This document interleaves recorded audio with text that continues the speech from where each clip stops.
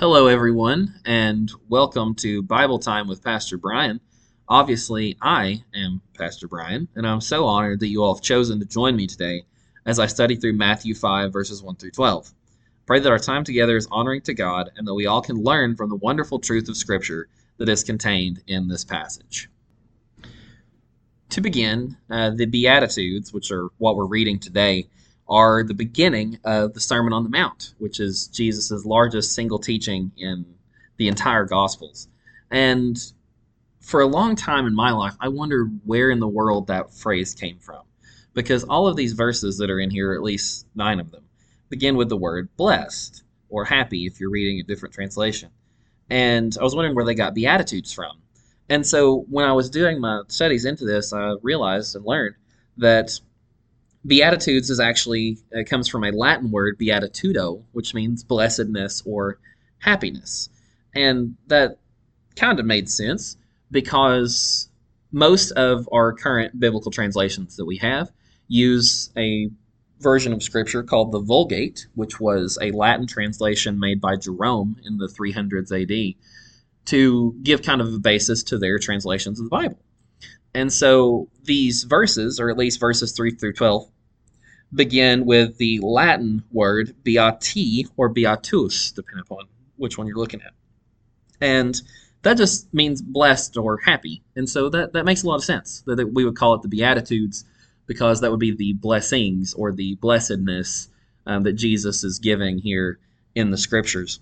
So this does occur early in Jesus' ministry, just right after the calling of the disciples, or some of the disciples anyway, when they're out on a boat fishing, 2 with their parents or with their dad, and then 2 by themselves. And also Jesus' temptation in the wilderness and everything that you can go back and read in chapter 4 if you would like to.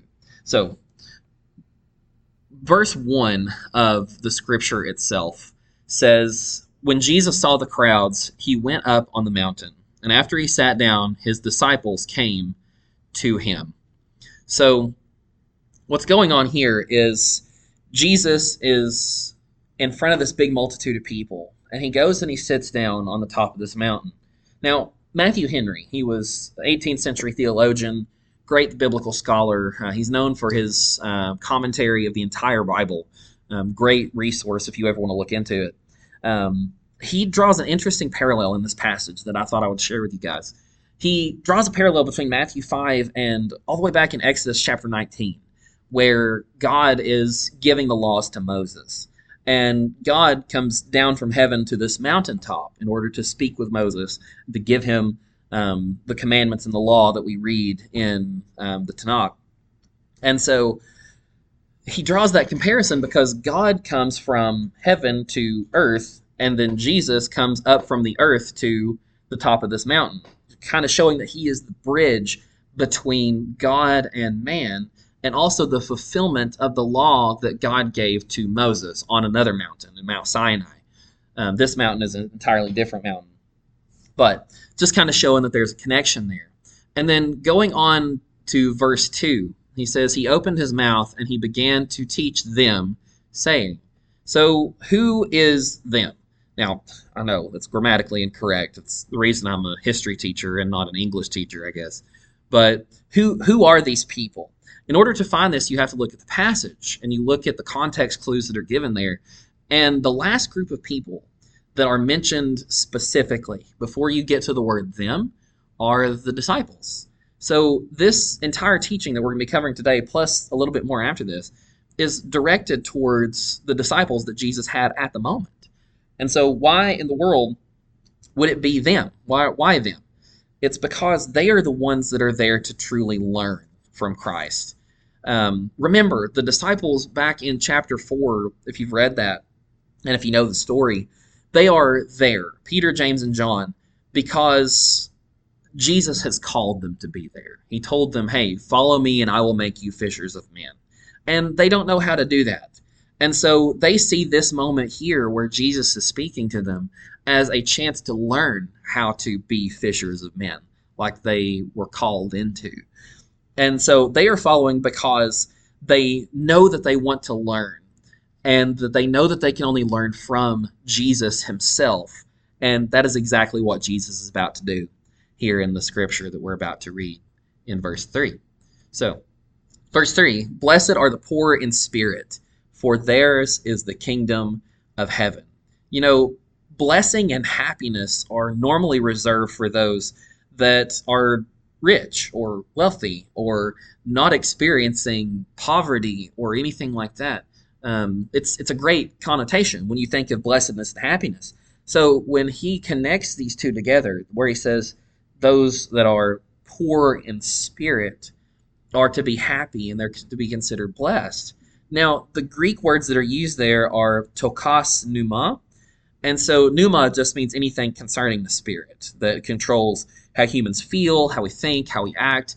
But then the patokos comes from the word patasso, which means to crouch or be burdened to the point of being brought down. Almost like somebody carrying like a really, really heavy load on their back. They're going to kind of hunch over as they're carrying it because it's really super heavy.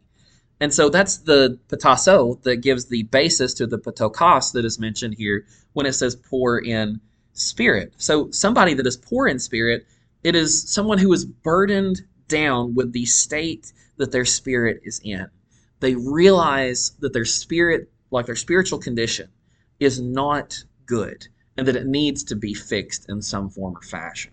And so when he says this poor in spirit, it's somebody that realizes their need for something different and for forgiveness. And there's a contradiction here between what the world thinks about poverty and wealth and what Jesus shares about poverty and wealth. So in the world, it is the rich and the wealthy that have the riches and the wealth. They are the ones that have those things because that's who they are. But in Christ's kingdom, the one that he is bringing to the world here, the wealth of his kingdom belongs to those who realize that they are in poverty, that they realize their spiritual just bankrupt state that they are in and are trying to remedy that through knowing him. And so it continues on in verse 4 and says, blessed are those who mourn, for they shall be comforted. And now these words, or these verses, not these words, connect to each other in the fact that, you know, when you are poor in spirit, when you realize the horrible condition that your spiritual walk is in, it's going to make you mourn. And the word that's used there is pentheo, and it means to mourn or to lament something. And when I think of lamenting or mourning, I think of something so much deeper than just sadness. I think of something that is just completely broken. I'm put in my mind's eye of the prophets of the Old Testament and even some of the kings in the Old Testament being brought down just so mournfully about the things that are going on around them, about the state of the people and their own state of affairs in their own heart, that they get down in sackcloth and ashes and they mourn for what has been happening. And so that's what comes to my mind when he says that about blessed are those that mourn, or happy are those that mourn. Because, you know, those don't seem to fit very well together. Happiness and mourning don't fit. But he's telling them, be of good cheer, be happy, feel blessed, that those of you that are mourning over your spiritual state or the spiritual state of others or the spiritual state of this world, the brokenness of it, or anything that requires us to feel those feelings of mourning, such as grief or loss, be blessed and be comforted, that you will be comforted, and you will be comforted through him. You know, if you look back in the Gospels, even Jesus mourned and wept over things. In Matthew chapter 23, he mourned over Jerusalem's rejection of him. He lamented over it. He wept. He cried over just the weight and burden of their rejection and their sinfulness. And in John chapter 11, I know I'm kind of jumping to a different book, but if you go to John chapter 11, it says that Jesus mourns over Lazarus' death. Now, he's not mourning for Lazarus. Don't get that mistaken. He's definitely not mourning for him. because he knows exactly what's about to happen to Lazarus. Lazarus is about to rise from the grave because Jesus is going to, resurrect him from the dead. But he is mourning and weeping over the hurt and pain that Lazarus' death has caused. He sees some people that he knows and that he loves and that he cares for. His friends. I mean, Lazarus is mentioned as a friend of his. And of course, he had to have known Mary and Martha and all of them already. And so when they are weeping and mourning over the loss of their brother, or some of the family members that are there, they're weeping and mourning over the loss of Lazarus, it causes Jesus to mourn with them, because just that profound showing of grief is just unavoidable. We're told in Scripture also to mourn with those that mourn and to weep with those that weep, because that is our task. We are to show love and kindness and compassion to people, no matter what situation that they may find themselves in. And even though that does happen, we are given this comfort and this hope that when we do mourn, we will be comforted through Jesus. So mourning itself is not a bad thing. Don't ever think it's a bad thing. But those of us that are in Christ can rest on the promise that when we mourn, he will be there to comfort us. Verse 5 says, "Blessed are the gentle, for they shall inherit the earth." Now, this word right here is really interesting. Praos is the word that's used, that we translate to gentle or meek. And one thing about meekness, it is not weakness.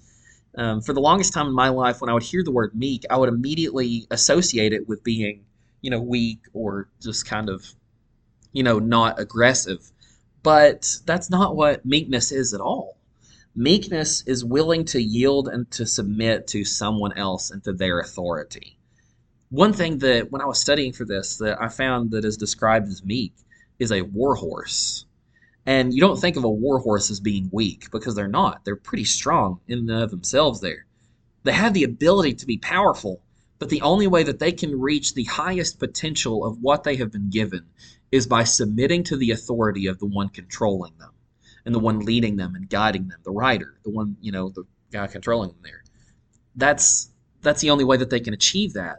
And so with us, we are to be meek towards God.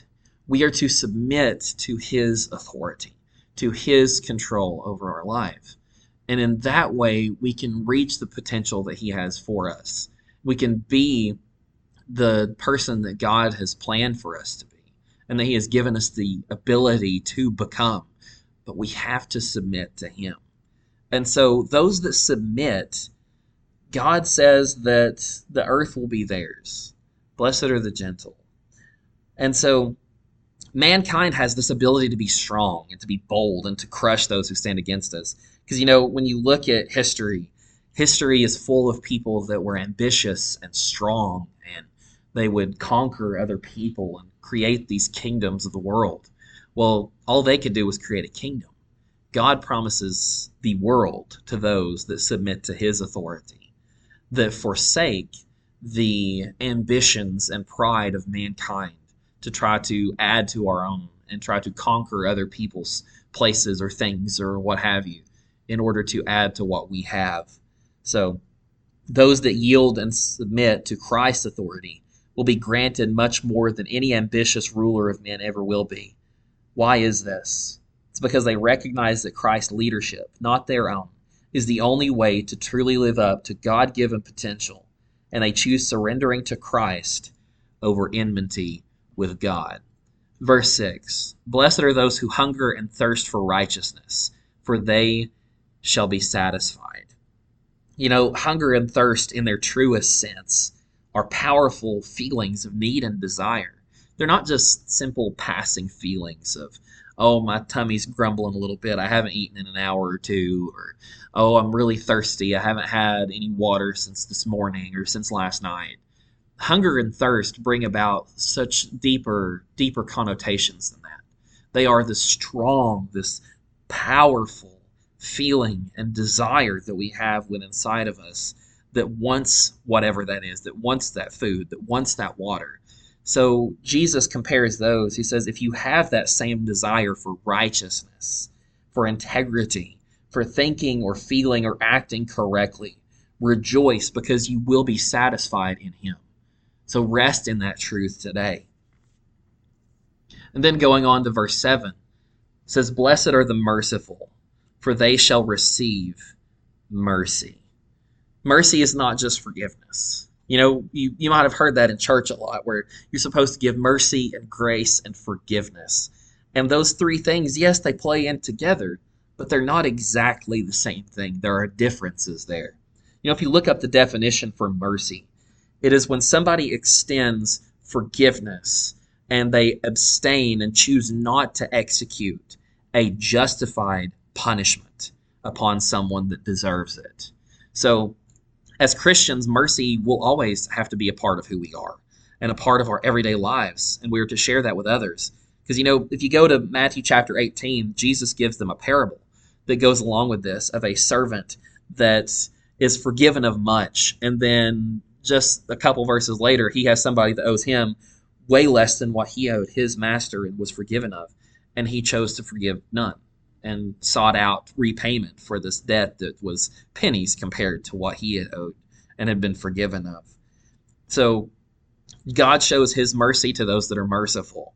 And not just that, mercy is seen as leaving empty-handed when you are owed something. But God promises something greater than earthly revenge or payback. He promises forgiveness of things that only he can forgive.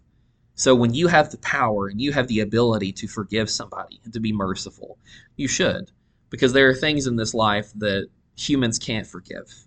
That there is no amount of sorrow or repentance on our account that towards someone else or towards the situation that we can receive that mercy and that grace and that love and forgiveness aside from Jesus Christ himself. And so he is the one that is able to judge us righteously. He is the one that is able to execute punishment. And we should seek after his mercy and his forgiveness because he is the one that is worthy to judge those things. Moving on to verse 8. It says, "Blessed are the pure in heart, for they shall see God." Our hearts are sinful and they are stained with that sin. So how do we get a pure one? We can't on our own accord. There's nothing that I can do to cleanse my heart, to make it right on my own. The only way that I am able to have a pure heart is by surrendering my heart to Jesus and surrendering to his righteousness and exchanging my filthy rags that I have for the perfection that he is and that he has in his own righteousness.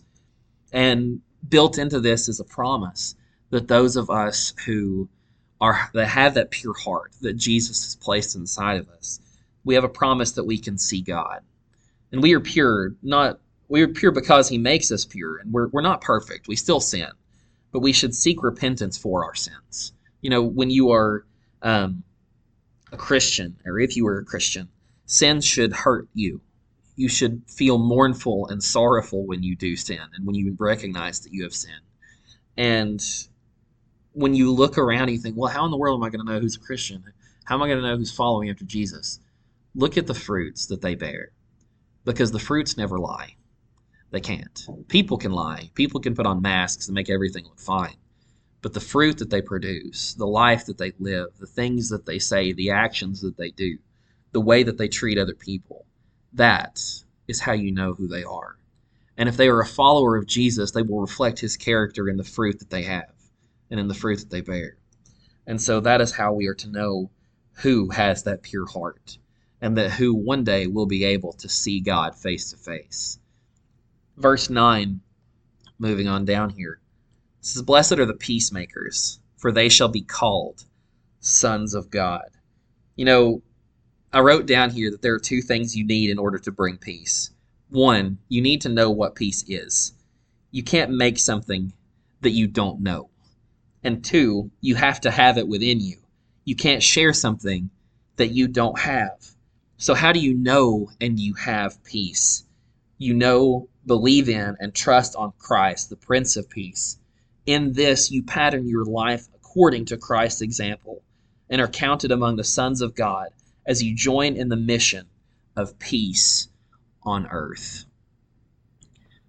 And in verses 10 through 12 here, it says, "Blessed are those who have been persecuted for the sake of righteousness, for theirs is the kingdom of heaven. Blessed are you when people insult you and persecute you, and falsely say all kinds of evil against you because of me. Rejoice and be glad, for your reward in heaven is great. For in the same way they persecuted the prophets who were before you. You know, when you realize your poverty in your own spirit, as was mentioned in the first Beatitude back there, you're going to want to share that with other people. And I think the connection there, the fact that in verse 10 and in verse number 3, that the promise that is given to the Beatitude that is being mentioned, they're the same thing. Theirs is the kingdom of heaven.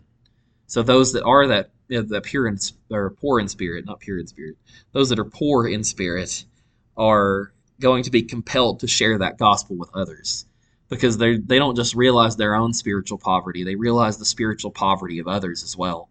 And because of that spiritual poverty that they see in themselves and in others, it'll be unavoidable to want to share the gospel with people. And any time that the gospel is shared, it will always be met with some type of opposition. And because of this, Jesus says to rejoice, because when people do these horrible things to you, when they falsely accuse you, when they persecute you, rejoice, because they did the same to the prophets. And if you know anything about the Gospels, you know that they did that to him as well. The very Pharisees that hated Jesus and that had claimed to follow Moses and the prophets are the very same that if they had lived during the time of the prophets, they would have treated them the exact same way that they treated Christ, with persecution, with anger, with hatred, and with violence, because the message of God always stands against the things of man, the desires of our sinful, lustful, fleshly hearts always have a problem with the gospel, because the gospel compels us to something different. It shows us and reveals to us the ugly truth that exists within us, that we are sinners in need of a Savior and in need of grace. But the gospel also gives us hope. It doesn't leave us sitting there wondering and confused and nervous about, oh my goodness, I've done so many horrible things in my life. I'm a terrible, horrible sinner, and there's no hope for me. Be encouraged. There is hope for you. And that's exactly what Jesus is sharing here. Because, no matter where you go in this world, if you follow after Jesus, you will face opposition. He promised the disciples that from the very beginning. The opposition would come. People would not listen. People would do horrible, terrible things to them for the cause of the gospel and for the sake of him, for the sake of Jesus. And he gave them that encouragement that, be of good cheer, rejoice, because they did the same thing to everyone else throughout history that has shared God's truth, God's message of hope and righteousness to this world. Friends, let us take the message of Jesus from the passage and use it as we strive to follow the Lord. Yes, you are poor in spirit, but in Christ you are an heir. Yes, you will mourn, but he will give you comfort. I would like to take us to Romans chapter number 12, and starting with verse number 9. It says here that love must be free of hypocrisy. Detest what is evil. Cling to what is good. Be devoted to one another in brotherly love. Give preference to one another in honor, not lagging behind in diligence, fervent in spirit, serving the Lord.